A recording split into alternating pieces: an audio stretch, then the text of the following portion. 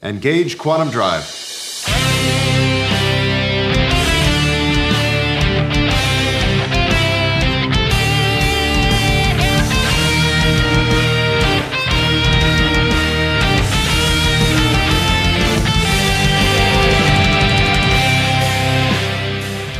Hey now, and welcome to Quantum Drive. I'm Rob. I'm Katie. And our ongoing mission is to discuss every episode of The Orville. Today, we'll be discussing Season 3, Episode 3, Mortality Paradox, which was written by Cherry Chiva-Pravat-Dumrong and directed by John Kassar. Before we get into our reviews this week, we have a couple plugs to go over that are show-related. First of all, we have had a YouTube page for a little while, but now we have a custom URL. Ooh. And that is thanks to all of you wonderful people that have gone over there and subscribed. If you are not familiar with it yet, we release video versions of our trivia, we release our episode takeaway videos, and we've released the interviews that we did with the cast for Season 3 at the press event. Go watch. You get to see like our beautiful faces, and then you also get to see the cast's beautiful faces. So it's a fun thing that we just started doing this season. And it'd be cool if you went over and you can say hi to us in the comments too, which sure can. I'm so excited reading the comments over there. Yeah, no, it's been great so far, knowing what YouTube is often like. And people have been pretty great so far. So we really appreciate that. Y'all are great. Like the fandom for Orville is just one of the best. Absolutely. So. You can go over to youtube.com/Quantum Drive and check out our page there. We do have some plans for other stuff coming up in the future too. So get subscribed now so you can see all the things going forward. Don't miss anything. Also, we had a drop on the merch store just recently, inspired by our latest episode of Quantum Drive. Katie and I were joking about the fate of Nurse Park, and it inspired me to come up with a Union Point athletic shirt because he's the fastest, Katie. It's not a joke, Rob. Like, you can pretend it's a joke, but it's the truth and it's canon in the universe. That's because right. Nothing bad could happen to Nurse Park. Completely true. So you can go over to thegeekgeneration.com/store and pick yourself up a Union Point athletic shirt if you'd like to. Also available over there are Quantum Drive shirts and a Quantum Drive mug that has our lovely characters and a nice star field behind it. So if you'd like any of that stuff, you can head on over there. Check it out. I've literally thought about Nurse Park every single day since the last episode. And I wish I was joking, but I'm not. It's like an earworm, like a song that just gets stuck in your head. I need closure. I need to know what happened. Yeah. We'll know one way or the other, I think, at some point. I can't say that for sure, but I'm hoping, fingers crossed. But he's totally alive. Yeah, there's a flashback episode probably where they go back to Union Point and he's just running the track. For sure. And then they'll fast forward and they'll find him. So that's what's going to happen. Absolutely.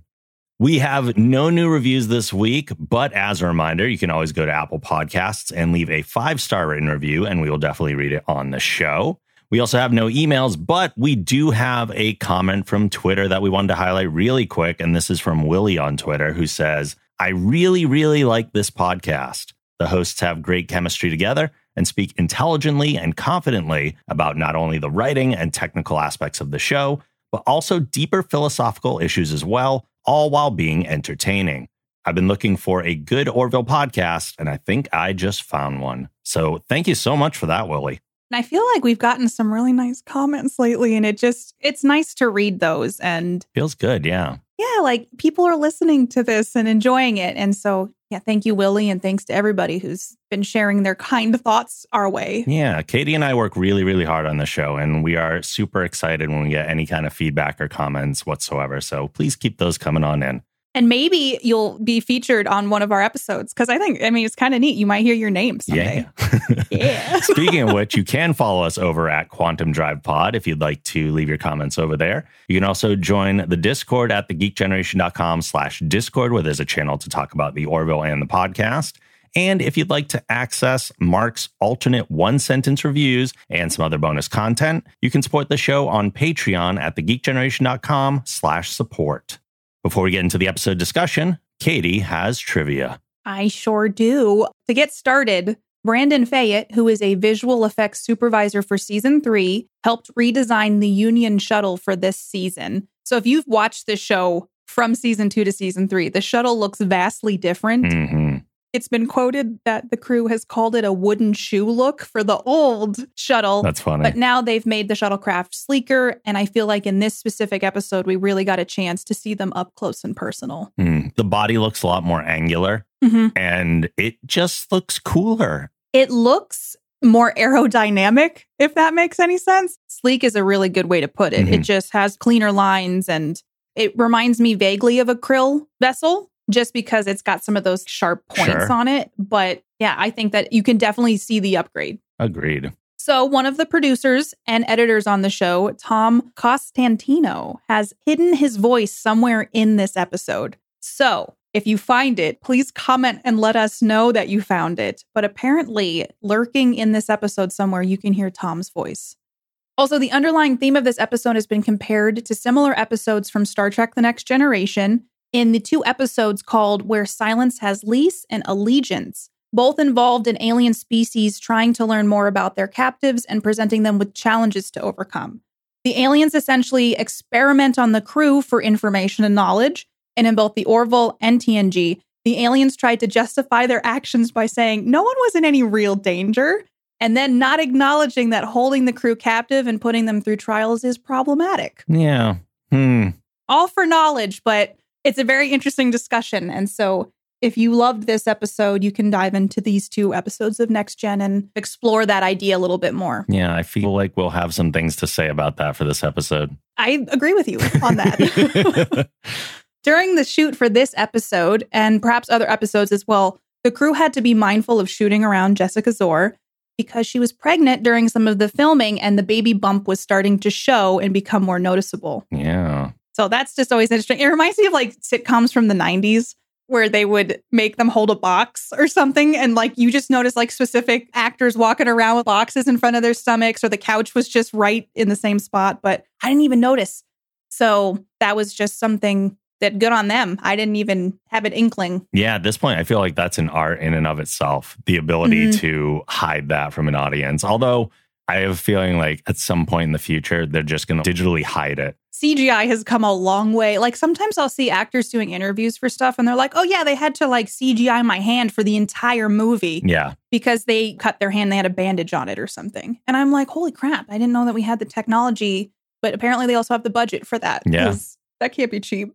Most of the filming of this episode concluded sometime before mid-March 2020, which was right around the big shutdown we had in the United States due to COVID-19. So some of the remaining scenes were not filmed until the end of 2021 because of the pandemic and also because of shooting around Jessica Zor being pregnant. So yeah, a couple things to work around for this episode. I think COVID was a big one, but there's some scenes in this where like the high school, so many people are in there. And just like, that's one of the first things I noticed about watching this episode is the amount of people in one small space. And I think the pandemic has made me more aware of those things. For sure. So I specifically wanted to look this up since I was like, wait, was this filmed during the pandemic? And no, just right before the cutoff. Although when we talked to the producers, they did tell us that regardless of the pandemic, they wanted to make sure that this show didn't show signs of it being like restricted amounts of people on a set or anything like that. They didn't want it to look like a show that was filmed during the pandemic. So they did everything they could to keep it as safe as possible. And we end up getting a show that looks as it should without any sacrifices made for that.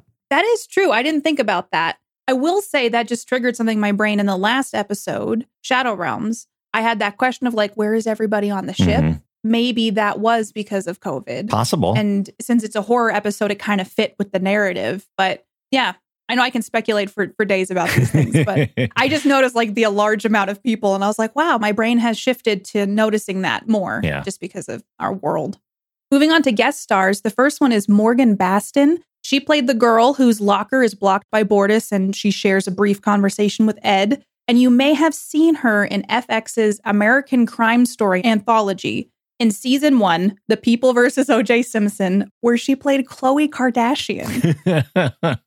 I saw that and I was like, I have to share that. Just I think that's kind of a neat one. I actually watched that season of it. It was pretty interesting. I noticed that she was in this episode, and then also Jessica Belkin, who plays the popular girl who's mean to Bortus, which I have problems with because it's Bortus, played a character named Ren with a vampiric streak in the hotel season of American Horror Story, which you probably don't watch. I've not seen either of those shows, no. I've seen like bits of American Horror Story. And I've started seasons. I actually started the hotel season, but I never finished it. Oh. And last but not least, Elizabeth Gillies, who played the alien at the end known as Denal, has been in a lot of prior shows and movies, and she's currently in the TV series Dynasty. But she was also in the show Victorious from Nickelodeon, which I believe is where Ariana Grande got her start as well. Oh, okay. So that was a big, I think it was past my time, but Victorious is like a very popular Nickelodeon show.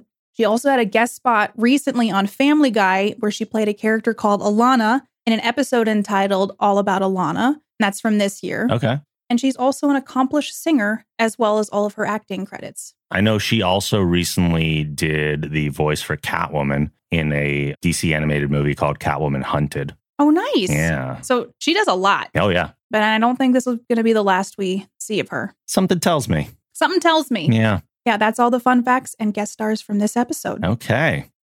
Tala has arrived back on the Orville early after spending a week visiting her parents. Before returning to duty, she tells Kelly that she picked up the residue of a Kalon quantum signature near the sector.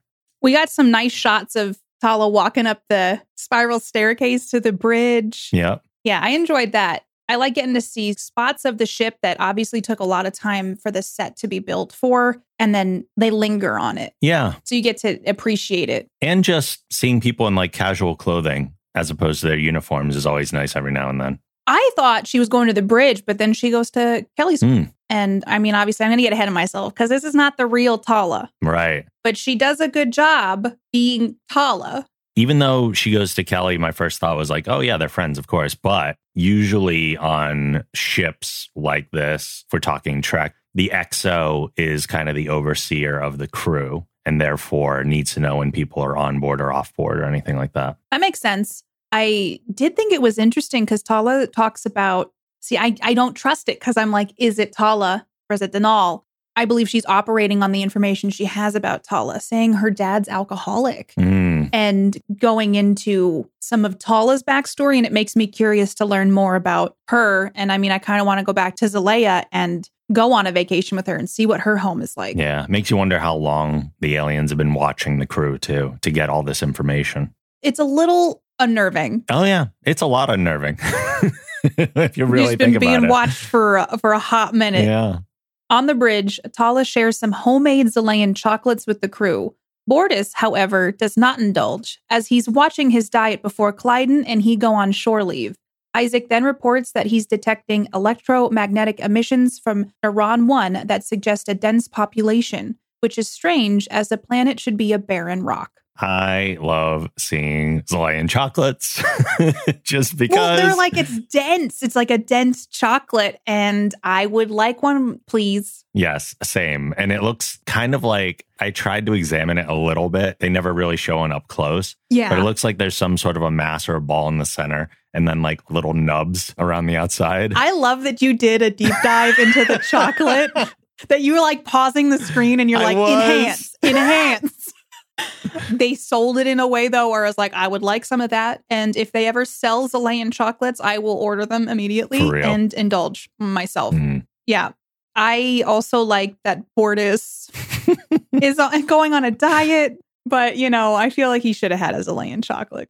I also like the personal touch that Tala's mom made it. Yeah. So it's like she brought back a treat from home. Like, my mom made this, and I would assume means that she's supportive of her career, and giving a little bit of home for her to share with the crew is pretty cool. I love the idea, except for the fact that we know she didn't actually make them at all because it's not actually Tala.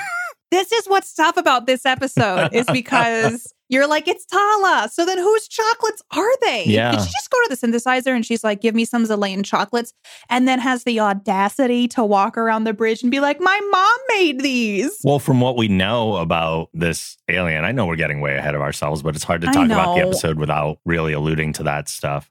From what we know about this person is they just conjured him up out of nowhere. Oh, that's true, because they can just like, hey, you want some tea? Yeah. They don't need a synthesizer like us normal folks. Nope. Oh. I do still think it's funny that Bortus is very influenced by Gordon. Yeah, Gordon is an influencer on the Orville. Specifically to Bortus. Yeah, like if Gordon had an Instagram, Bortus would be like, oh gosh, I got to get those chips that Gordon's holding. Yep. So It's not a bad thing. It's not. He's not doing any like major harm. It's just like, hey, you should probably get your summer body and grow a mustache and... Even, and I'm getting ahead again, later in the episode, he influences Bortus to say something to the popular girl as well. Mm-hmm. I wonder if that's going to go anywhere because I'm noticing it more. And like when I watched this episode, I was like, wow, this does call back to the mustache and then all these other things from the past. And I don't know. It just felt like maybe that's just the way their relationship is. But I wonder if there's going to be an episode where Bortus just kind of stands up to Gordon at some point. Like, I'm not putting up with this anymore. I just also felt I really want a Bortus episode soon, and I'm hoping there'll be one on the horizon. Same. There's been Bortus, but we haven't really seen Clyden besides later in this episode. And I really want to know what's going on with Topa, Clyden, and Bortus. I want to know what's happening in their lives. The Orville arrives at the formerly barren planet, where scanners show the evidence of multiple advanced cities and a population of 8.5 billion.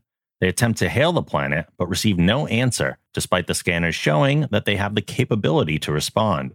Ed orders an away team comprised of himself, Kelly, Gordon, Tala, and Bortus to take a shuttle to investigate.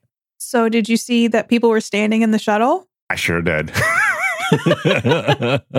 Absolutely. And I'm starting to notice more about it too, because like it's not enough to notice that they're just standing now, but to like see Tala's hands on the back of Gordon's seat and stuff like that. There was later in the episode, I don't know if you made a note about this, but when Dr. Finn's away team goes down, the two red shirts with them sit in the seats.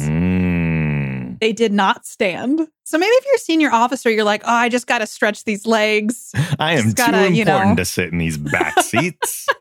There's like a delineation, like there's a line where it's like, you can't sit in this if you're above a certain rank. Must be this rank to stand. Must be this rank to stand. I'm starting to think that there is a protocol that went around at some point that has made this a thing. We know they are lacking certain protocols and might even have some protocols that don't necessarily make any sense, but protocols nonetheless. This is true. But that's kind of like a real job. Like every job I've worked has protocols for stuff you don't need and then no protocols for things you do need. That are super common and totally should be addressed. Yeah. I noticed in this scene too that Burke hops into the captain's chair, even though she's an ensign, and Ed tells her to. I didn't even notice that. Oh, really? So when they're heading out, Ed's like, Lamar, report to the con, and just goes, Charlie. And she hops in the captain's chair because they can't have nobody operating as the captain, even if it's just the time between Lamar coming up from engineering to get to the bridge. Someone's got to be there. At first, you might go, this is odd having an ensign in the captain's chair. But again, kind of harkening back to Trek, that's how they always operated too. So it's not that strange. It seems that despite rank, bridge officers take command precedence over any other people. So the fact that Charlie is a bridge officer puts her into that seat until someone who's of higher order gets into that situation. So Isaac was still on the bridge, right? Yes. But Isaac's not technically part of the Union. That's right. Because I was also thinking back to people who might outrank Ensign Charlie Burke. But yeah, and I know they wouldn't put him in the captain chair anyway because of the Kaylon issue. Right. I think regardless of how much they're like, it's fine, it's Isaac, you can't put him in charge of the ship.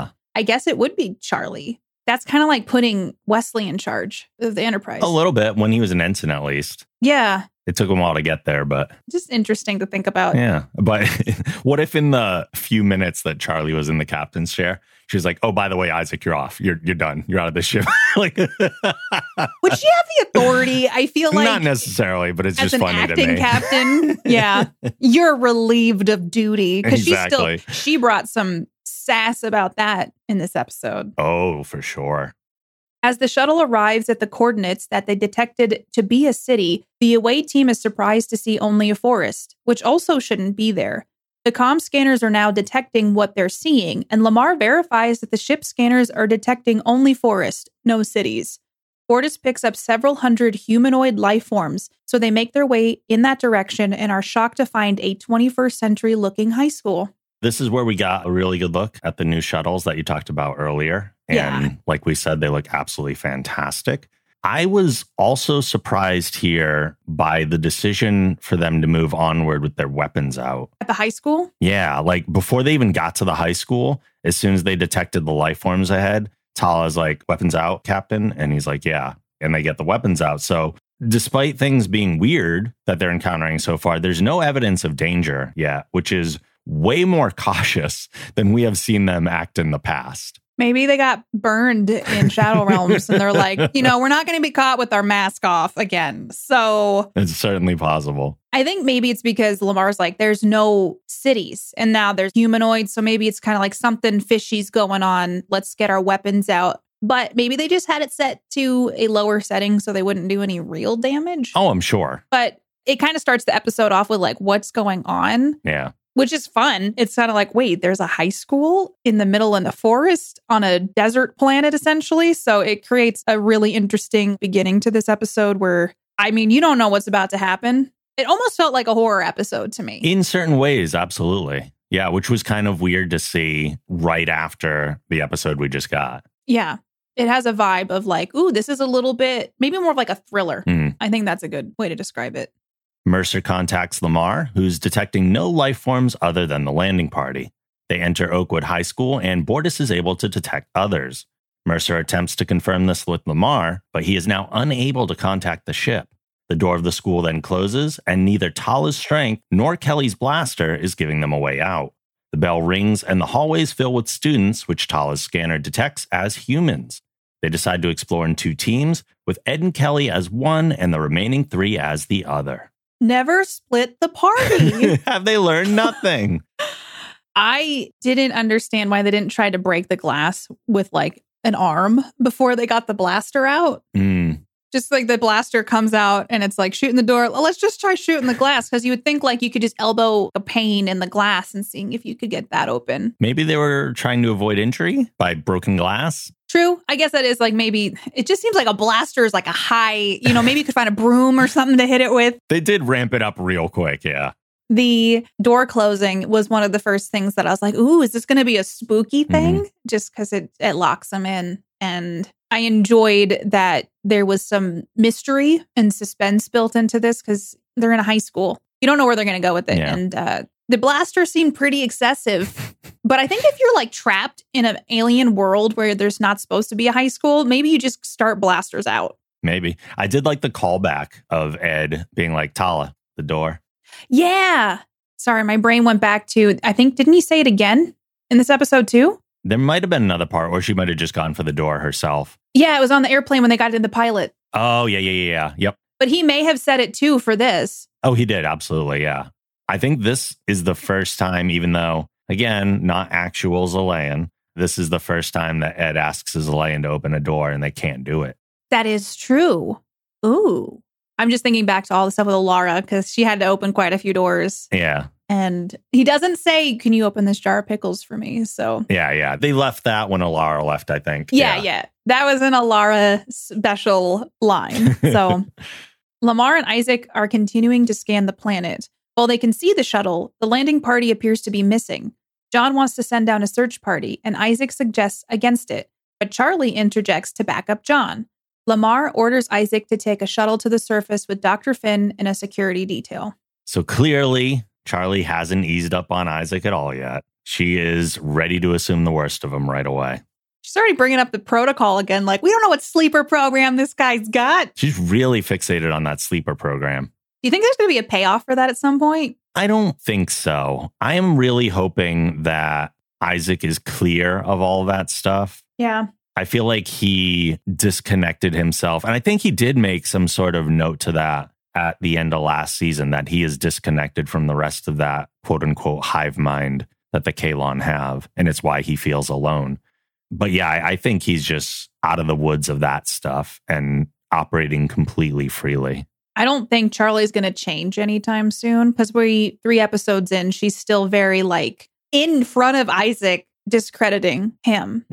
And just honestly, can you imagine saying that to somebody else? Just like, you're going to trust this guy? Like, come on. Charlie's pretty harsh and vocal about her dislike of the Kaylon, which you can understand because of her history. But I do wonder if there will be a point that she has not a come to Jesus moment, but like a come to the Kalon moment. Mhm. just to be like, all right, I can kind of see Isaac's not a bad guy. It leaves that stuff in the back of my mind where I'm like, wait, something's going to happen with this. Yeah. I also wonder if she felt as free to interject as she did because John's in the chair right now and Ed is not. Ed has already made his point with her, like, you cannot be like this. I don't want to say it's insubordination. It's borderline. I know like the crew of the Orville is very much collaborative in how they deal with things. Just because she's a new crew member, she seems like she's very vocal for being such a new member of the crew. And especially about something that is such a touchy topic. So that is a good point. Maybe it is because John was in the chair and not Ed. But I've also noticed this season that like Ed has assumed more of an authoritative kind of role. For sure. Yep. And it seems very much like, I don't know if this is a weird thing to say, but that he's more of in like a fatherly position for everybody. Just the way that everyone's addressing him and being more respectful of him and his space. Yeah, I can see that. It felt, even though he was always in charge and people always respected him, he felt like their buddy before. Yeah. And now he feels like their boss. Because there's a point in this episode where Gordon turns to Ed and says, Captain. And I just so jarringly was like, he just called him Captain. Yeah. And I'm sure that's not the first time Gordon's done that, but it felt more distant than buddies who went to Union Point together. I can see that. So I do feel like Ed has definitely asserted himself in a different way. And maybe Charlie's pushing those boundaries when Ed's not around. Maybe. I could see that. Bortus, Tala, and Gordon interrupt a history lesson in progress. Tala is unable to break a window, and the teacher kicks them out of the class. As Gordon is scanning in the hallway, a group of bullies push him into the bathroom and tell him that Randall wants his money. As Gordon gets beaten up and his head jammed into a toilet, Bortus and Tala are unable to open the bathroom door. The bullies leave, allowing Bortus and Tala to enter. This scene, my God, it was not like he's getting pushed around the bathroom. Like he was getting the crap beat out of him. I was waiting for him to swing back, and he doesn't at all. He offers very little resistance. I mean, they're technically children, so maybe it's like that weird gray area. It's like, do you fight back at the children who are like shoving your head in a toilet? In that scenario, I feel like you might need to. Yeah, I mean, you're in danger. They're like punching you. They're kicking you when you're down. At a certain point, it becomes they're not children. It becomes these people are causing some serious physical harm to me, and I have to defend myself. Well, you're like, who's Randall? Why does he want money? And that he's got these lackeys that pull Gordon into the bathroom. And the door locks, so they can't get in. And what's tough about this scene is that it's like a very brutal beating. They're, like you said, kicking him when he's down there, shoving his face into a toilet underwater. It's not like hey, give us your money, kid. They're kicking the crap out of him. And throughout the rest of this episode, you just see these injuries on his face. It's not just, someone just smacked him across the face. Like actual deep cuts and bruising and swelling. Yeah, it's not like a shakedown. Yeah, that scene, I was like, this point in the episode, I'm like, I have no idea what's happening. Where are we headed from here? But the fact that Gordon is getting the crap kicked out of him in a high school of all places. Yeah. At this point, I was convinced that Randall, quote unquote, was the big bad of the episode and the key to everything. Yeah. Boy, were we mistaken. Yeah. The landing party comes together and Gordon tells Ed and Kelly about the incident. His injuries suggest that whatever is going on here, they can definitely be hurt. They then make their way to the cafeteria to try and get some answers and learn that students pay Randall so he won't beat them up. I loved Bortus's encounter with the Mean Girls. I know we don't want them speaking badly to Bortus, but it's just funny to think about when you take the high school social hierarchy out of the equation. That's a more realistic depiction of how that conversation would go. Bortus is not intimidated by them because there is no social hierarchy for him to consider. So he's just matter of fact, like, why? Why can't I sit here? You don't have the right to tell me I can't. I just liked his, I am prepared to take them by force. Yeah, so good. It just makes me so excited to have more Bortus. I just love Bortus. But this might be controversial, but when they walk away from that table, Gordon leans into Bortus and whispers something and then says, hey, you have a 5 head. And like, I get it, but I'm also just like kind of sad because telling young, impressionable girls who are probably very insecure, which is why she's acting that way, that she's got a 5 head, could do some damage. Again, this is like a simulation. It's not a real scenario, but perhaps that's just little Katie thinking about if someone had said that to me. But I would not be at a table telling Bortus he couldn't sit there. Yeah. And Bortus means nothing mean by it because he doesn't even know what it means. Gordon does, though. Gordon does, but Gordon also just had his butt beat up in the bathroom, and I don't think he's thinking about like what's nice for people right now. He's lashing out. I think so. Yeah. Just from my perspective, I don't like when people make fun of other people's looks, even if they're a bad person. No, I agree. So, did enjoy like the whole cafeteria scene, just in general, with the kids who did let them sit down, and Gordon's like, what happens if we don't pay? All he says, and I thought the kid who played this character did a really good job of delivering, like, you should pay Randall. Yeah, just do it. Yeah. So I feel like they encapsulated a high school experience pretty well, especially in our generation or time. I don't know. Is it century? But how do we do in our century? With school over for the day, the team is finally able to exit the building, but there's still no sign of the shuttle and no contact with the Orville. They decide to head to the bleachers to find Randall, only to find that he's a massive axe-wielding ogre-like monster. As their blasters are having minimal effect, Randall scoops up Gordon. A close-up on Gordon's eyes shows them go completely white.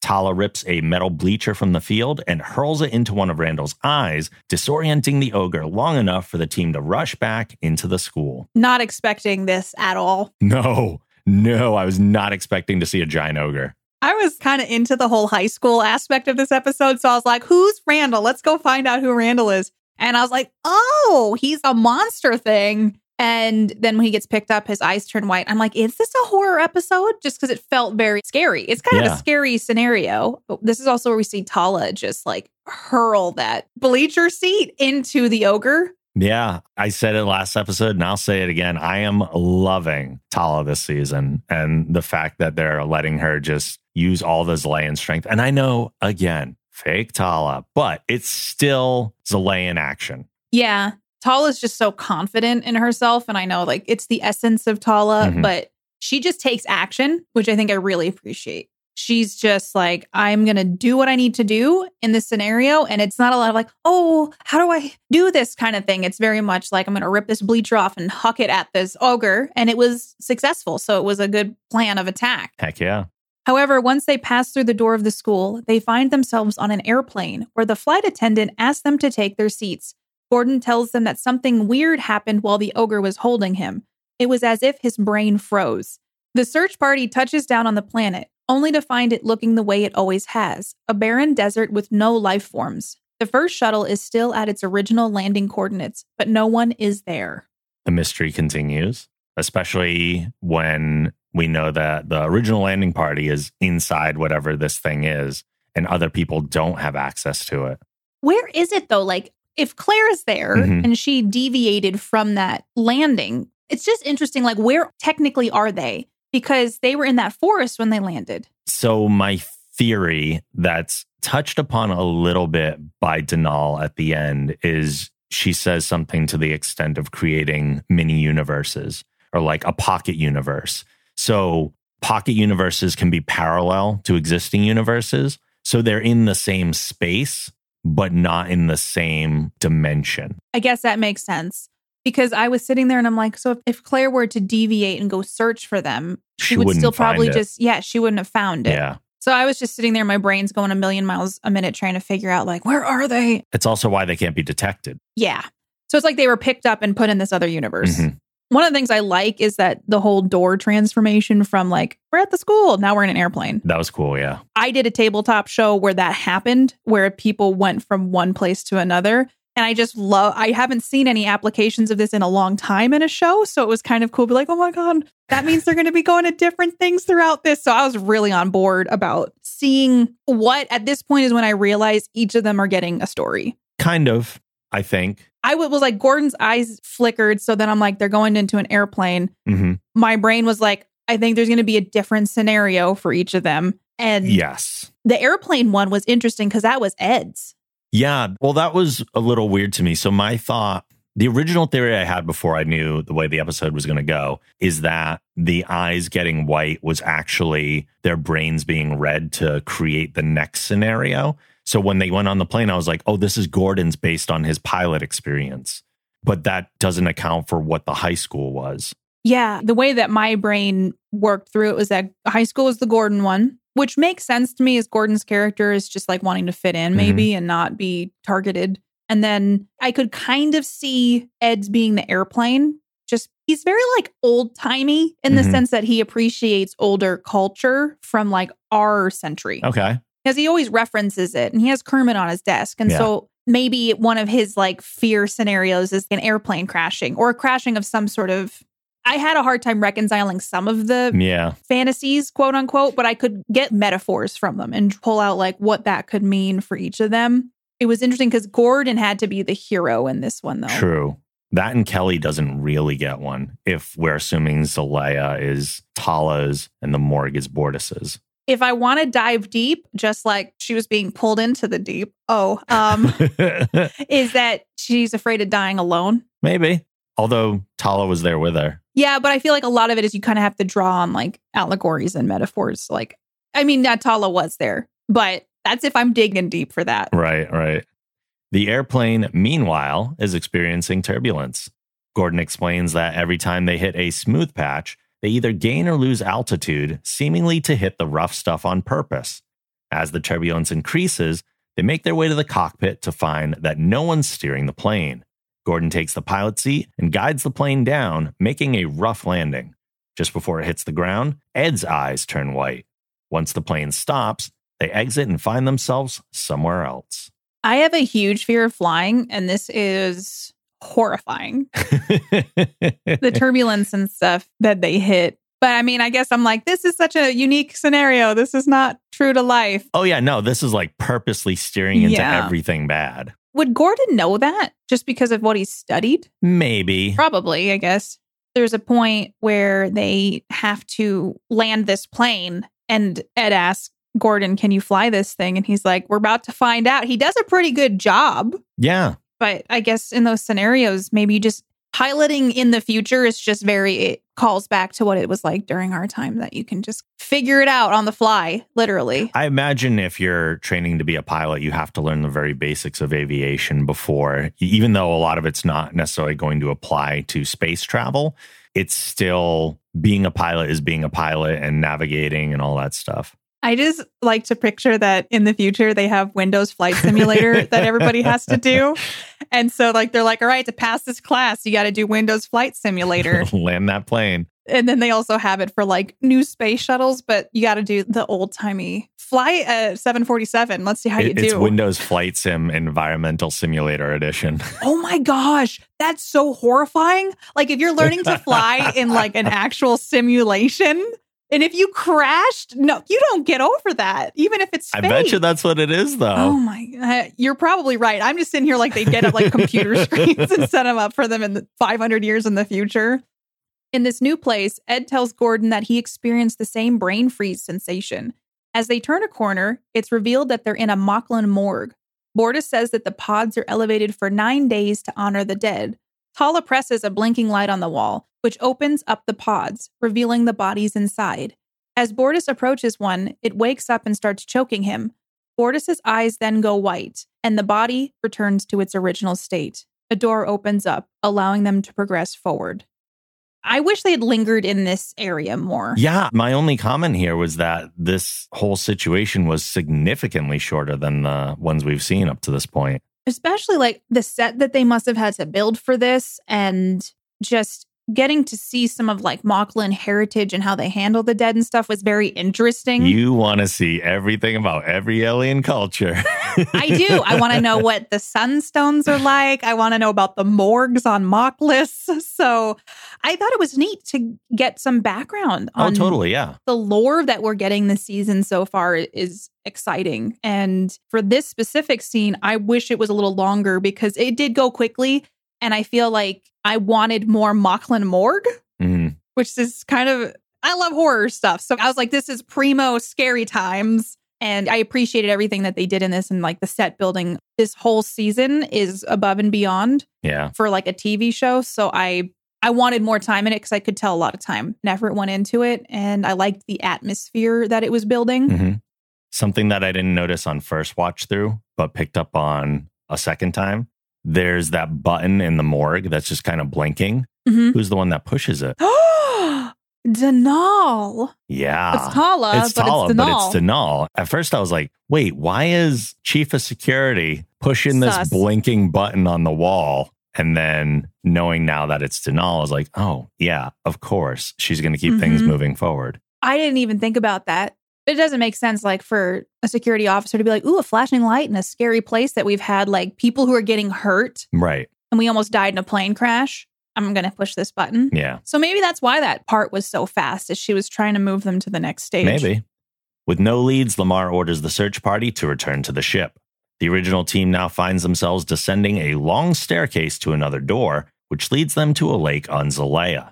They see a repeating light pattern from the other side, so Kelly, Tala, and Gordon decide to take a raft they find over to it. As they're crossing, the light has stopped and a creature from below the water grabs Kelly and pulls her far under. Tala swims down to help her, and Kelly's eyes turn white. Tala pulls Kelly from the creature's grasp, and they swim to the surface. Back on land, Tala and Kelly report that they both felt the same sensation.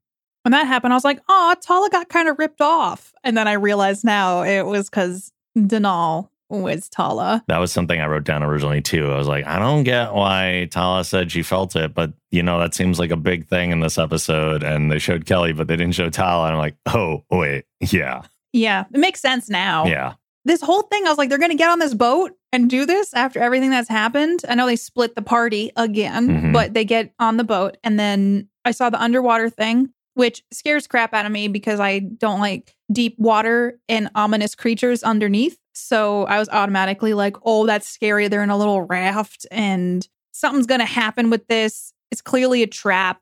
This whole sequence was very pretty because you see like the Zalaean coast or whatever, or a lake.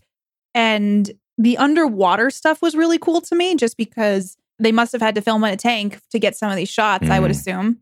And the creature underwater was interesting because it's like a Zalaean monster, just because it's like still some of that background that we're getting on the planets and seeing more of these worlds. And it looked like a stingray jellyfish monster hybrid kind of deal. Granted, we don't even know if it's an actual thing. The only one who would know out of them is Tala. And she's not going to be like, oh, by the way, this isn't accurate to my planet. Also, I'm not swimming in any alien lakes because if that large of a creature is just in a lake, that's a no-go for me. Yeah, it's not necessarily a Zalaean creature because Randall is a little out of place too. It could be just something like, hey, I saw this on one planet. I like it in this scenario. Yeah. Let's put it in this lake. Oh, the custom-made universes. Right. Yeah, who knows? It could just be like taking this from that thing and this from that thing and mash them together. A door forms on the beach as if to urge the team onward, but Ed's had enough and refuses to go to it. As they walk away from the door, Bortus detects a power signature in a nearby cave. They enter and find what appears to be a holographic generator. After disabling the shield around it, Ed fires at it and destroys it. The holographic environment they were in disappears, and Mercer is able to contact the Orville.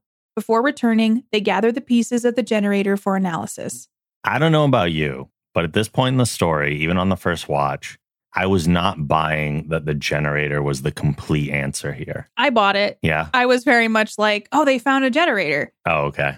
I was fully thinking this was all happening until what happens a little bit later with the Kaylon. Oh, okay. I was freaking out a little bit. I was like, are they all going to die? And I was like, they can't do that. And, you know, everything's fine. But yeah, I didn't pick up on it being a problem at all. So I thought the generator was legit tech. Like I thought this was a real thing and they did escape the holographic environment or whatever. But at the same time, sci-fi loves doing that multiple fake realities on top of one another thing. We've seen it happen so many times in so many different things. So I wasn't 100% certain that that's what was happening here, but I did consider it.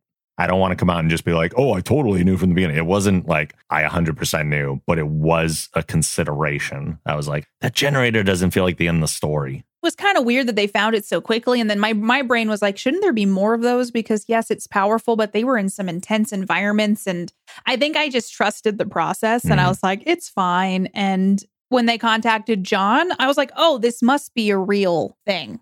So that's when I trusted, I think, in it more, when I'm like, oh, they're going back to the ship. It's fine. Like, and then they're back on the Orville. Yeah. On the second watch, there was a line from Gordon that made me think, oh, I should have noticed that, because he says, we're back on the real planet. Like, he specifically said real. And I was like, oh, if he says real, that's like a suggestion to the audience that this is the real reality. Yeah, it worked on me. I was fully sold. So back aboard the Orville, Dr. Finn shares the findings of her brain scans. The results are synonymous with having gone through a major hallucination. She goes on to theorize that the device combined neurogenic and holographic elements to generate environments on the scale that they encountered. In the lab, John and Isaac shared their analysis of the fragments, which suggests that it was created by the Kaylon. Grayson connects this to the residual quantum trail that Tala detected earlier. Yeah, still sold at this point, because I'm like, look, they're seeing Dr. Finn, there's brain scans. And then they're like, it was a little suspicious about the analysis when I'm like, oh, it's Kaylon generated. And things in my brain started bouncing back and forth. And I'm like, wow, they're really like getting into the Kaylon stuff and dropping like little Kaylon bits, I feel like, here and there. So I was a little suspicious that it was Kaylon in origin. But when Ed explained, oh, it's probably for this reason, I was like, that's a good enough reason for me. And I think the Dr. Finn doing the brain scans to me was like, yep, they're on the Orville. This is the reality. Their real one. So it's also at this point, though, where I'm like, there's a lot of episode left. Oh, see, I didn't even check the time. So I don't know. Yeah. So there's a point where I'm like, well, they're back on the Orville. It seems kind of odd that there's still quite a bit of time left for us to resolve. And I'm like, okay, I guess we'll just see where it goes, just because I pay attention to the time for some reason. And the whole sequence of the analysis and it being Kaylon in origin, and then being told like, yeah, I guess the Kaylon just want to try to convince us of a fake reality, and that's a way they can win this war. I was like, damn, they're more advanced than I thought they would be. Yeah, I was still on the fence between, is this real or is this not real? And the part of me that was saying this is real was terrified that the Kaylon have access to this kind of technology now. And like, what is that going to mean moving forward? Yeah, I think it opens up a broader conversation about what the Kaylon do. But also, if you think back to Identity, they literally will do anything to get what they want. And so they justify anything. So this seems plausible that they would put down this generator to mess with the brains of humans. They don't care. Totally. Yeah. So it tracks. Like, it just was intriguing that it was Kaylon in origin. Yeah. And I think I got a little sus with that. And then I just was like, yeah, I guess I agree with that. So yeah, with this much episode left, you kind of wonder what's coming next. Mercer and Grayson contact Admiral Halsey to report everything they found. Halsey says that they're sending a convoy to the Orville's location to retrieve the device fragments. As the convoy arrives, Isaac tells Ed that despite what their scans show, the approaching ship are Kaylon vessels, not Union ships. As they go to red alert, the Kaylon spheres revert to their true form and attack. Charlie again continuing to not trust Isaac, but this is the first example. And again, I know this isn't real reality, but this is the first example that we've seen that proves Ed's decision could have merit to keep Isaac around. There are things that Isaac can see that they can't, even if, again, we're not still in reality. That is a situation that could come up, something along those lines. And I think that justifies Ed a little bit. This is a part in the episode where once we figure out what's happening later on, I have some thoughts on. Were they getting the mortality, I don't know what you would call it, hit from everybody on like the ship, but it is just them. It's just the landing party, yeah. The landing party, but I'm like, this is such an intense scenario to put them in. And at this point, I'm like, this is them. And now the Kaylon are here. It's a whole big thing. And then they're the point where they're blocking themselves from dying or getting and preparing for impact, essentially. And that was one of those moments where I'm like, I think the show did a good job about confusing me and trying to sell me on like, this is them. This is the real thing that's happening, even though it's not. Just a lot of traumatic events occurred in this short amount of time to these four people. Oh, yeah, which is why they're so angry about it afterwards. Oh, my God. VFX wise, I love the effect of the Kaelon spheres shifting form. It's super fast, but it's so effective. And the sound design is just great. I love the noise it makes when they shift too. One of the things about the Kaelon that I really like in this series is that I get excited about when the Kaelon show up. So there's a lot of like enemies you meet in these sci-fi shows and different, say from Star Trek, like the Romulans. They remind me of kind of like what the Krill are. But then there's also the Borg, which are my all-time favorite Star Trek villain. It's iffy because there's some gray area there. Sure. But I get excited about the Kaelon like I get excited about the Borg. So I'm always like, yeah, there's Kaelon ships. And so I just get like so invested. And that whole sequence was very like intense, high stakes, and it looked really good. Yeah. There's like the CGI and the SFX have been really good this season. And the sequences with Kaelon attacks and the Orville maneuvering and fighting back, and it's very effective. Yeah, no, the sequence was awesome. I loved everything about it. Stressed me out. Yeah. And it was starting to push me in the direction of this is real, this is happening, until they started taking too much damage. But then we get the next scene, which shatters everything. Yeah, I was stressed out during this scene. I feel like this season and the way that they've built up New Horizons, I'm like, they could fully blow up the Orville. Like, there's a chance that there is going to be some major things that happen this season because they've already gone so hard already. True. I'm just waiting for anything. And when this was happening, I'm like, maybe what will happen is they'll crash into this and then part of the Orville will break off and float off into space. God. And I honestly, I'll believe anything that they put in front of me at this point. So yeah, this sequence was so stressful and I was very anxious about what was about to happen to all of them. Because at this point, they're on the Orville and I had no idea that this was a fake scenario. Until an officer turns and says that they're receiving a message from Lieutenant Kiali. We then see the bridge at normal status with John still in the captain's seat. Tala says that she's been at the rendezvous point for 3 hours. Surprised, John tells her that the Orville picked her up hours ago and she went down to the planet with the landing party, which is impossible because Tala responds that she left Zalea and went right to where she is now. She was just chilling there for 3 hours. That's more patience. I mean, I would have hailed them much sooner. Well, I think she said it was a 2-day trip anyway to get there. This is what my brain does. I'm like, she's been there for 3 hours and it's a trip to get there. Where is the bathroom? Where does she sleep? I want to know these things. I assume all those accommodations are on the shuttle. Yeah, but I want to see them. We got to go see some Union bathrooms. I played the Orville fan game and I'm like checking out the bathroom situation because I'm so curious what it's like to live on a spaceship. Every shuttle also has a piss corner.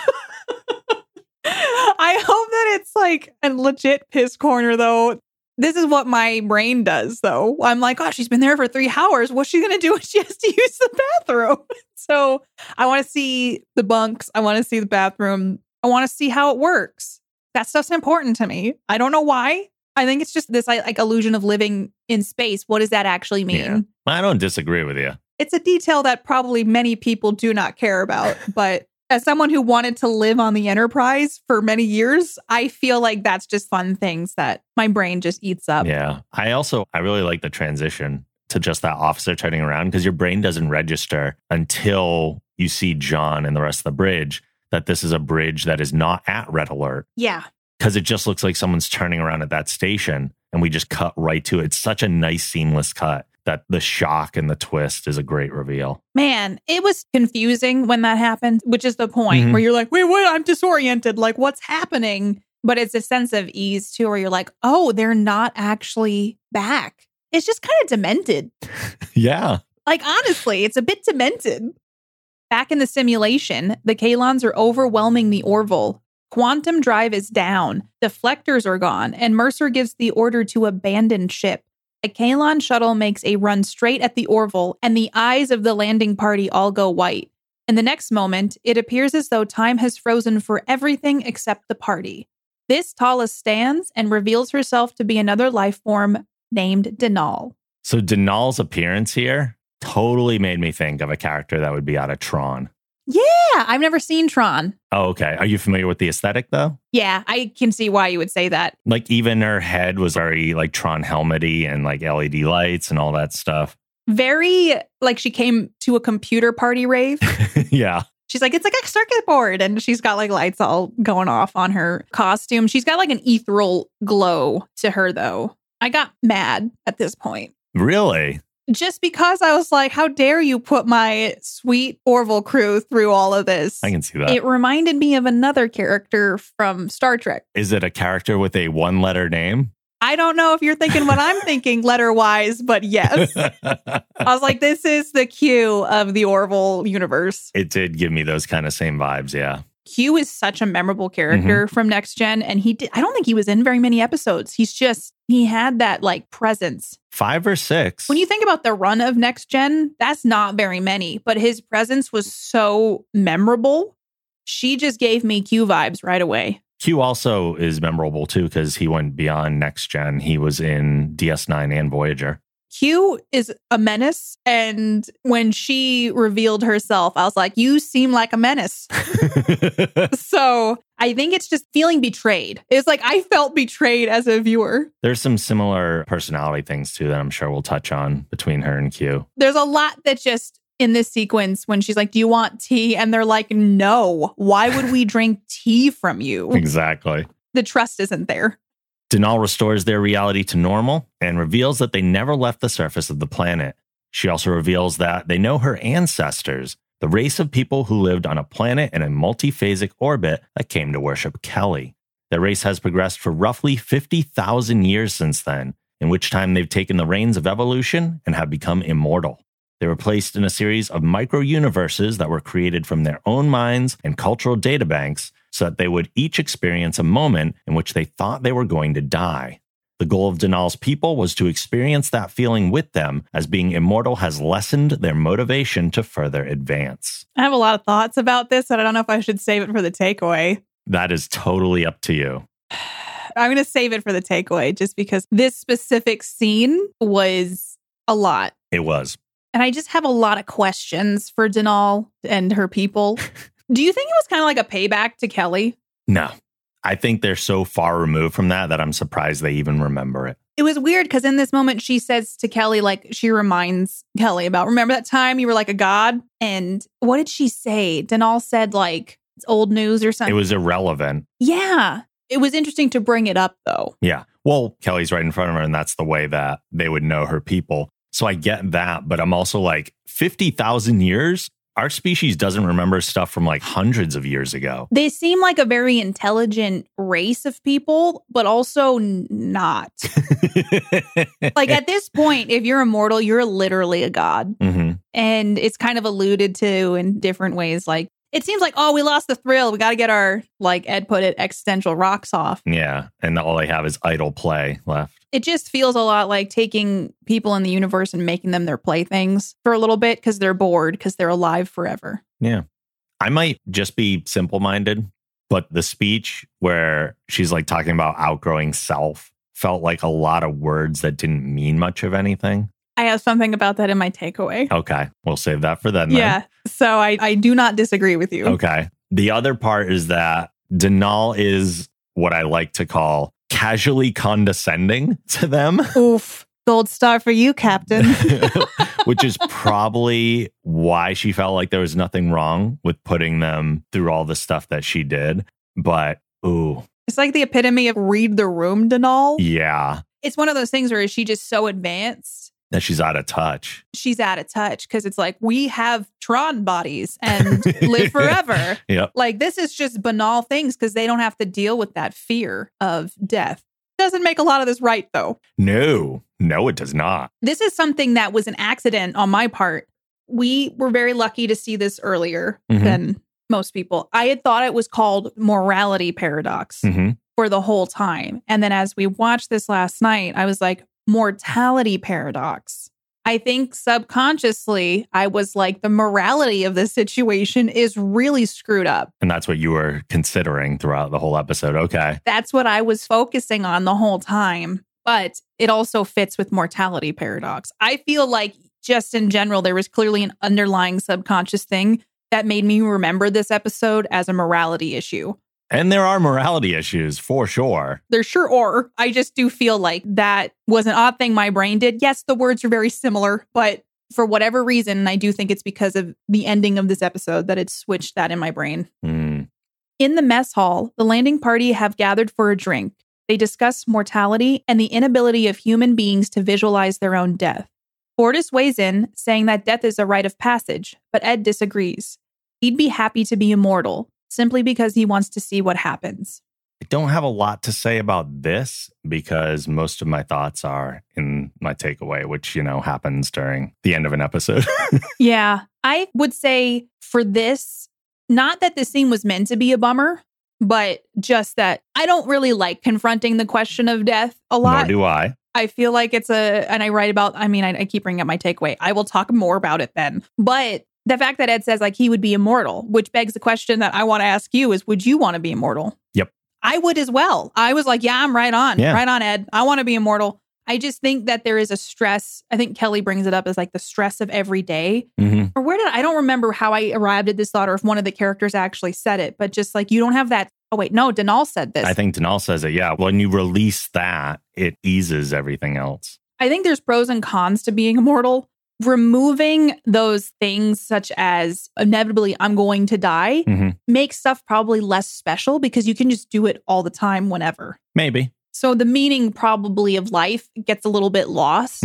But I like the idea of having more time. Yeah. Who doesn't? Yeah. And there's another show I'm thinking of, but I don't want to spoil it in case other people haven't seen it. Yeah. But there's a show called The Good Place. I won't go into any more detail than that, but it has a discussion about what happens after you die. Okay. So I think that it kind of parallels with this a little bit. And I like some of the way that show ended, is all I'll say. Okay.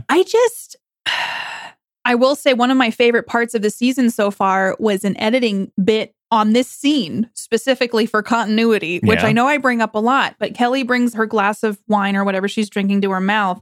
Then they cut to the outside of the ship where they pan back and Kelly's got it at her mouth and she pulls it down. And I was like, yes. Oh, wow. So it's the full motion. I just feel like that kind of moment is so satisfying to me and I appreciate that. So I think the editors deserve some love because it makes my heart happy to see a full, complete movement and have it not take me out of the moment, especially when they're talking about something like death and what does it mean when you die and how we have no concept really of it. And it's stressful as like a human being because we're all kind of having to deal with this idea of like we're going to die someday. And it's like a big void of black nothingness. Or is there something after the fact? And just we don't have any concrete information. So this whole discussion at the end was very enlightening. And it brought up a lot of things that I'd never really thought about. I didn't necessarily love the conversation at the end just because I don't like asking the question.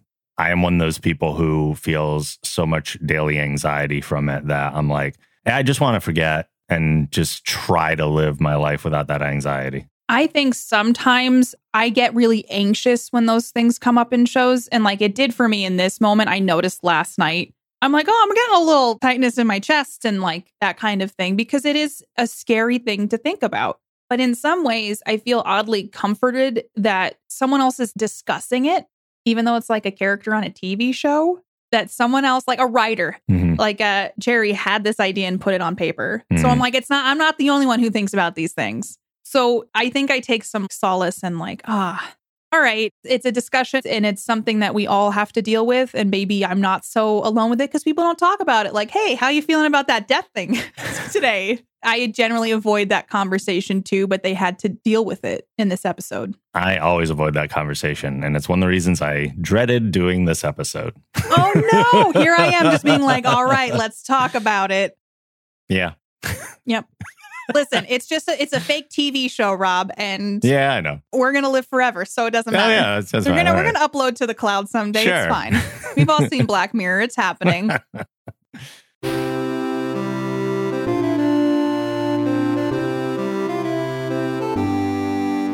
Okay, then. What is your big takeaway from this episode? Wow. I mean, I feel like that's a loaded question. Yeah. This show had so much in it that it brought up the topic of dealing with death and then also everything that Denal did. So I guess the first thing that I felt was a takeaway is that it made you think about the deeper meaning of what life means, especially with that end conversation. Like we're all afraid of something. And even though maybe everything in their scenarios such as like Kelly being pulled underwater or Gordon encountering an ogre. We all have something that we're afraid of. Mhm. And Denal allegedly pulled it out of their brains and made these scenarios custom tailored to them. Possibly. Didn't she say that? The universes were created based on their minds, but we don't know if they were tied specifically to their fears. I guess I just made that assumption that it's tied to something that they're afraid of, even if it's tangentially Okay. something that they're afraid of. And it brings up that conversation of like, we're all afraid of something. What is the thing that you're most afraid of that would make you have that whole my eyes glossed over, turned white moment? And I think a lot of us have a fear of death, which is what is delved into at the core of this episode. And that's a thing that we all inevitably have to face someday. And I didn't love that coming up just because it does make you think about, oh, the end of days, the end of my days. And Yeah. that is something I too struggle with just because you want to leave some sort of impact with what you do in your life. And lately, just thinking about how time is passing, how my granny told me, she's like, once you turn 21, time is going to fly. And I'm like, okay, granny. And she was 100% correct. Yeah. Sometimes I look back and I'm like, what happened to the last 7 years? Yeah. And my hope is that I left some sort of good impact on this earth when I do go. But I'm also a medical coder. So I'm reminded daily of like how precious the time is we have on earth and how short and quickly it can change. So I'm constantly coding people who get cancer. Yeah. And it's really hard for me sometimes because I'm reading other people's lives and someone who comes in, they don't feel very good. And then by the end of the visit, they're going to pass away in a few days. So it's just, I think in a way, a good daily reminder for me to not take things for granted. But man, it's like when you face death, you're like, oh, I could die of old age, or it could be an accident, or it could be illness. It's just easier to ignore it because you don't want to think about it. I think it's a survival tactic. Yeah. For me, it is. I have to ignore it or else it would make me insane. I'm a very anxious kind of person. So my brain loves to take these things and just let's run with it. Let's just keep thinking about this. You woke up at 3 a.m. I hope you're ready to think about this for hours on end. And it's a coping mechanism for sure to be like, I can't think about that. My therapist was like, one of the things you can do is that you can harness that and then make sure you do those things on your bucket list. Make sure it motivates you to do the things, the experiences you want to have while you have it. And so when I changed my perspective, I think it made the conversation a little easier for me to confront because it's not an easy conversation to have with yourself. Right. And a lot of times we're having it with ourselves. I don't feel like people are like rolling up to brunch, like, hey, how you doing with your existential crises today? Like, it's just not a thing that we do as a society. And I have this whole theory, if we all talked about this stuff more, I think it'd make stuff a lot easier. Maybe not for everybody, but I do feel like it takes that stigma away of we're not alone with it. Oh, for sure. Yeah. I was thinking if this experience had changed anything for the crew at all, like they had a moment where they thought they were going to die. So essentially a near-death experience. So even if finding out if it was fake after the fact, you can't undo the chemicals that are released in the brain or how that thought process manifests. Yeah. So will they now live their lives differently because they thought those were their last moments? It's a good question. Will this have impacts on upcoming episodes and the way characters change and develop? I was just thinking about how you can't go through something like that. And even though after the fact, you're like, oh, it's a fake thing. I was never in any real danger. Your brain doesn't work that way. That's the same thing as going into Microsoft Flight Simulator Environmental Simulator Edition. That's what I was also thinking. I was like, I got to talk about this later. Is that you're in an airplane, an environmental simulator, and you crash that plane. Yeah. You still go through the process of crashing that plane. So clearly there might be some PTSD for these folks. And I don't know how in the future I would like a discussion or conversation about mental health in the future, just because that's also a topic that I just need like side supplemental episodes where I'm like, give me the lore. I just want to sit here and learn about this world and how I would literally take a class if I could, where it's like psychology in the Orville universe. I would do that in a heartbeat. You want mini decompression episodes after the actual episode. Well, that's what this is. That is true. And I do want to see if this manifests for them differently in the future because they are now a little mentally messed up. I would be. Not only did they go through their own individual scenarios, but they went through everybody else's too. There's also a difference between experiencing it yourself and then seeing someone you care about almost die. So it's like, hey, now, maybe we should have a group therapy session where we talk about our feelings for a couple months. Last but not least, I liked the concept of the episode. I didn't like Denal. I didn't like the way she spoke. Mm-hmm. Maybe it wasn't intentional, but it was a mix of dated colloquialisms and jargon. She reminded me of a modern day Q, but in a fancy LED package. Ooh. And I mean, I think the actress did a wonderful job. Yeah. She came across as very smug. Mm-hmm. And like you had mentioned earlier, she said a lot, but not a lot was said. Yeah, that too. And the whole like, you get a gold star or point for Gordon, it was very condescending. And I'm like, you just put these people through hell. And you're like, hey, I just did this for some knowledge. So you guys forgive me, right? And not necessarily for their knowledge and benefit, but for her own. And the whole thing of like, for a species so advanced as hers technically is, should they not have an understanding of what torture is? Because that is essentially what they did to the four of them. She seems so jovial about all of it that it made me feel like she's so disconnected from what just occurred. I think that's true. So for me, I felt very much like the whole morality thing that stuck with me is it was a mortality paradox. For her to understand what it's like to feel like dying might be. This episode is more of a morality issue to me because flip it on its head, Danelle needs to go to a morality class and learn a little bit about how you treat people. Ed did say, we learned that you don't experiment on other beings. Yeah. Long before 50,000 years. It brought up a lot of questions about what her society deems as okay. And that you can't just play around with people and their emotions and their brains. And just like, hey, here's some tea. There was a disconnect. And I didn't enjoy, and maybe this was intentional, the condescending dialogue and the casualness of it all. Like just the way she spoke, I was like, it felt confusing. But I also don't know if that was intentional. Yeah, I don't know. So overall, I feel like this episode brought up a lot of hard questions. That it's one of those things, right? I thought about this episode a lot after the fact and just made me confront some deep, dark questions that I never really want to look into. But I think that those reminders are good sometimes because then you can go, oh, this is a good reminder to live life to its fullest and make the most out of everything. And like those little things really don't matter. And so I do appreciate when shows kind of bring up that dialogue. It's like a check. It's like a mental check, I guess, of some kind. But I wanted to like Danelle. Her costume was cool. She was glowy and stuff. I felt like it wrapped up really quickly. A lot got dropped on us. And then I thought a lot about this after. It was like it brought up an emotion of like, I'm kind of mad at Danelle. She did some messed up stuff. Yeah, she did some messed up stuff. So I don't know if she'll come back, but I don't know that it would be a welcome comeback for me just because I feel like she hurt my feelings because she hurt people in the show that I care about. But that's my takeaway. What's yours, Rob? So unsurprisingly, probably, I don't have a lot about the death conversation and that in my takeaway because in a way it felt very detached from the rest of the episode. Like that last scene? Yeah, I appreciate the explanation for the mystery, but I'm not sure it synced up with everything in a way that was satisfying to me. The only thing I really did appreciate about it is the connection to prior continuity. The fact that this was an advancement of the race that we were introduced to before that had worshipped Kelly in the past. I like seeing that nod back to the old story that we're familiar with. The thing that I enjoyed the most about this episode was the mystery that was within it. What's causing all this? Why is it happening? Why are these scenarios significant? I love episodes that have that kind of mystery box that's presented to us. And we're on the journey with the characters to learn what's happening and what's causing it all. However, in this episode, I like the journey more than the destination. I agree with you on that. The rest of the episode was intriguing and gripping. Yeah.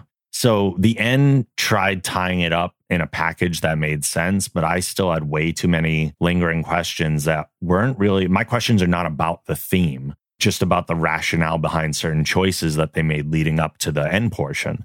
So these are largely rhetorical because I'm not sure if they can be answered or if there was an answer that was in the minds of the writers that they didn't share with us or that we're supposed to pull out of the episode that I missed, which is certainly possible.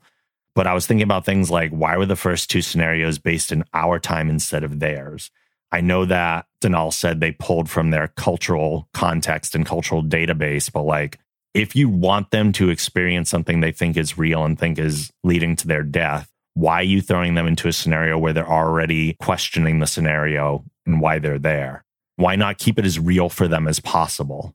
I almost wonder if it's because maybe it was intentional that Denal is out of touch. Maybe. That would make sense to me. It's just that she doesn't fully grasp, even though they've been observing them for a long time. That was something we didn't talk about, is that they've been watching this crew for a hot minute. So yeah, there is a lot of stuff where you're like, well, why was that the choice? I mean, it's, again, for an audience perspective, I can relate to the airplane and to the high school or like that kind of scenario. So for the audience, yeah. But for the characters, I'm not sure what significance that has.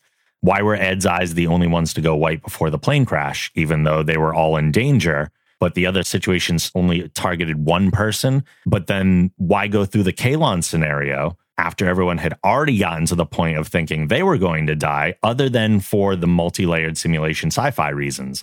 Like, the only reason they did that was to throw us off track and to do the, hey, here's one more layer. This is the cool sci-fi thing that you do when you're getting out of a simulation. You realize you're still stuck in a simulation. Yes, that's a cool sci-fi thing, but there's usually a bigger rationale for it than let's just do it to do it, because it didn't need to be triggered again. They already got triggered already, all of them. Well, I guess one thing that I should say is, like, you can tell how much effort and love they put into this show, because there's like a lot of, I mean, you think about all the sets they had to do for this and just the shooting, and like from a storytelling perspective too, I do think the bridge simulation is more for us maybe than for the story. Oh, it absolutely is.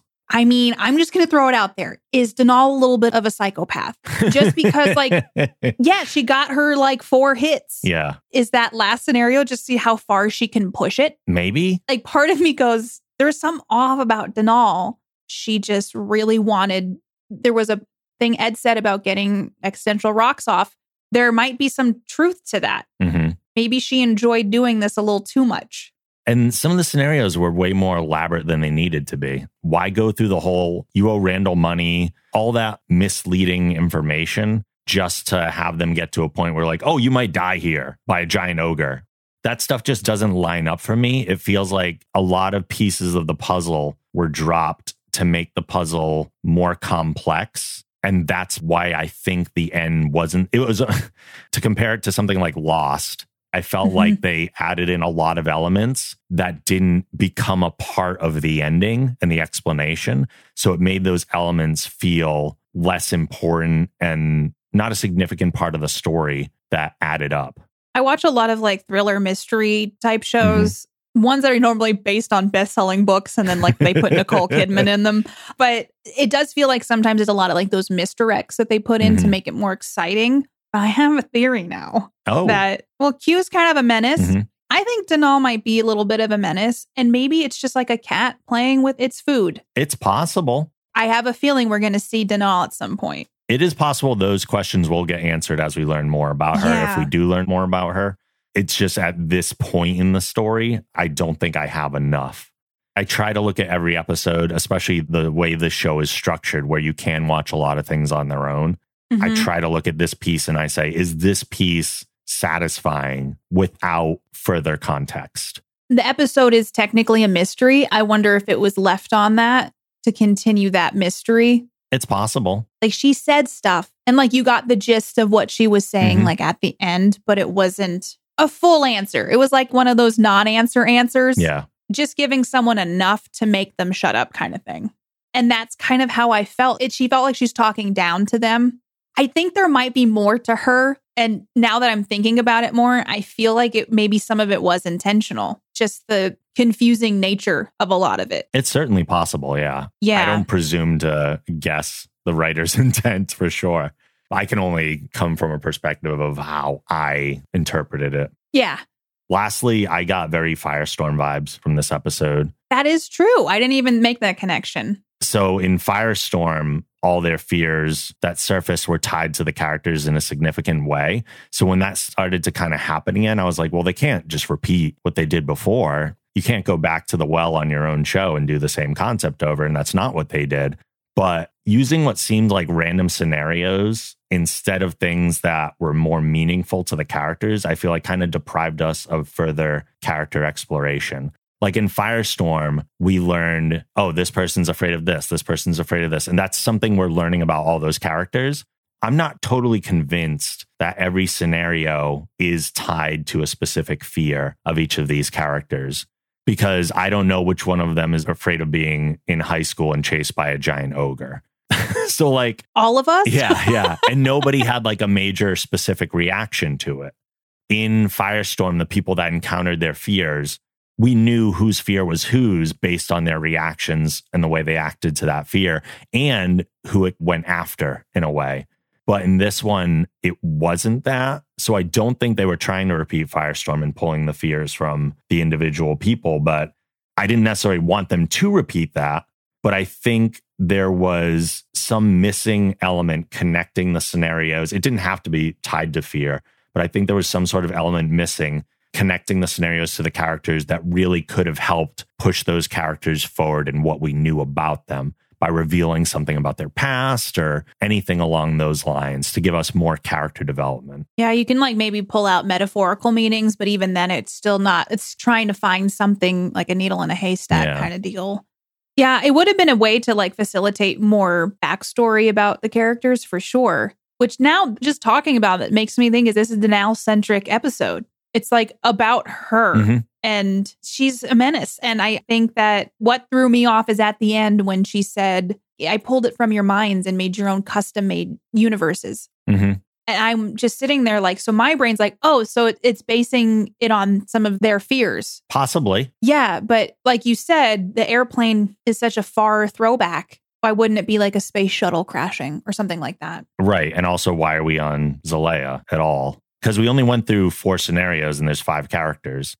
So why not have, instead of Zalea, one tied to the other people in the landing party instead of to Tala? If you're trying to really scare someone, though, and not have them be prepared for anything that's coming, it makes sense to be like, I'm going to throw some weird stuff their way and we'll see. You're more apt to probably be afraid of that. And the confusion adds to it, I would assume. And then, you know, add a near-death experience and they're getting what they want. I guess ultimately what I want is I want to know why the writers made the specific choices of the scenarios they did. Yeah, my brain does the headcanon of like, Denal's a little bit, a little off. And so Denal's just kind of doing like the cat playing with its food before it eats. And the more crazy, wild things you throw into a scenario, it's going to throw that person off more. And then the entire last scenario is completely realistic and acceptable. So it's like the opposite of all that. It's so strange. That's what I'm saying, though. It just makes me think that she is not all that she says she is. She's a little bit more sinister than I think friendly. Possibly. Because when Ed says at the end, oh, we just ran into an old friend, I was sitting there like, that's not like, no, she's not a friend. I'm pretty sure she's not a friend. I think it was somewhat sarcastic, but I think it was too. But I was like, and I get it. Like after what they have been through, he's like, I don't really want to explain this right now. So I get it. Yeah. So ultimately, I liked 90% of this episode. It was a thrilling episode. Yeah. It's the last 10% that I had issues with. Again, the journey, totally fine with. The destination, not so much. Maybe it's just the mystery carrying through. Maybe we'll get answers someday. Maybe. Before we get out of here, we have one more thing to do because Katie's husband, Mark, is also a big fan of the Orville and always leaves us with his 1-sentence review.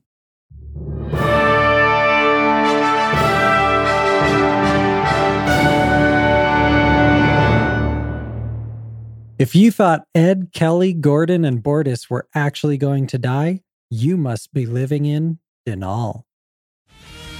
Quantum Drive is a production of The Geek Generation. If you like this show, be sure to check out our other podcasts on the Geek Generation Network at thegeekgeneration.com. If you'd like to support the show and get access to exclusive bonus podcasts along with other perks, you can visit our Patreon campaign at thegeekgeneration.com/support. You can follow Quantum Drive on Twitter at Quantum Drive Pod and me at TheRobLogan. You can follow me on Twitter at PlayKatiePlay and on Twitch at Katie Peters Plays, and Katie is spelled Katie. Please rate the show and write a review on Apple Podcasts. If you do, we may read your review on an upcoming episode. Finally, questions and comments can be sent to quantumdrive@thegeekgeneration.com. We're out of here for now, but we'll see you soon in the future.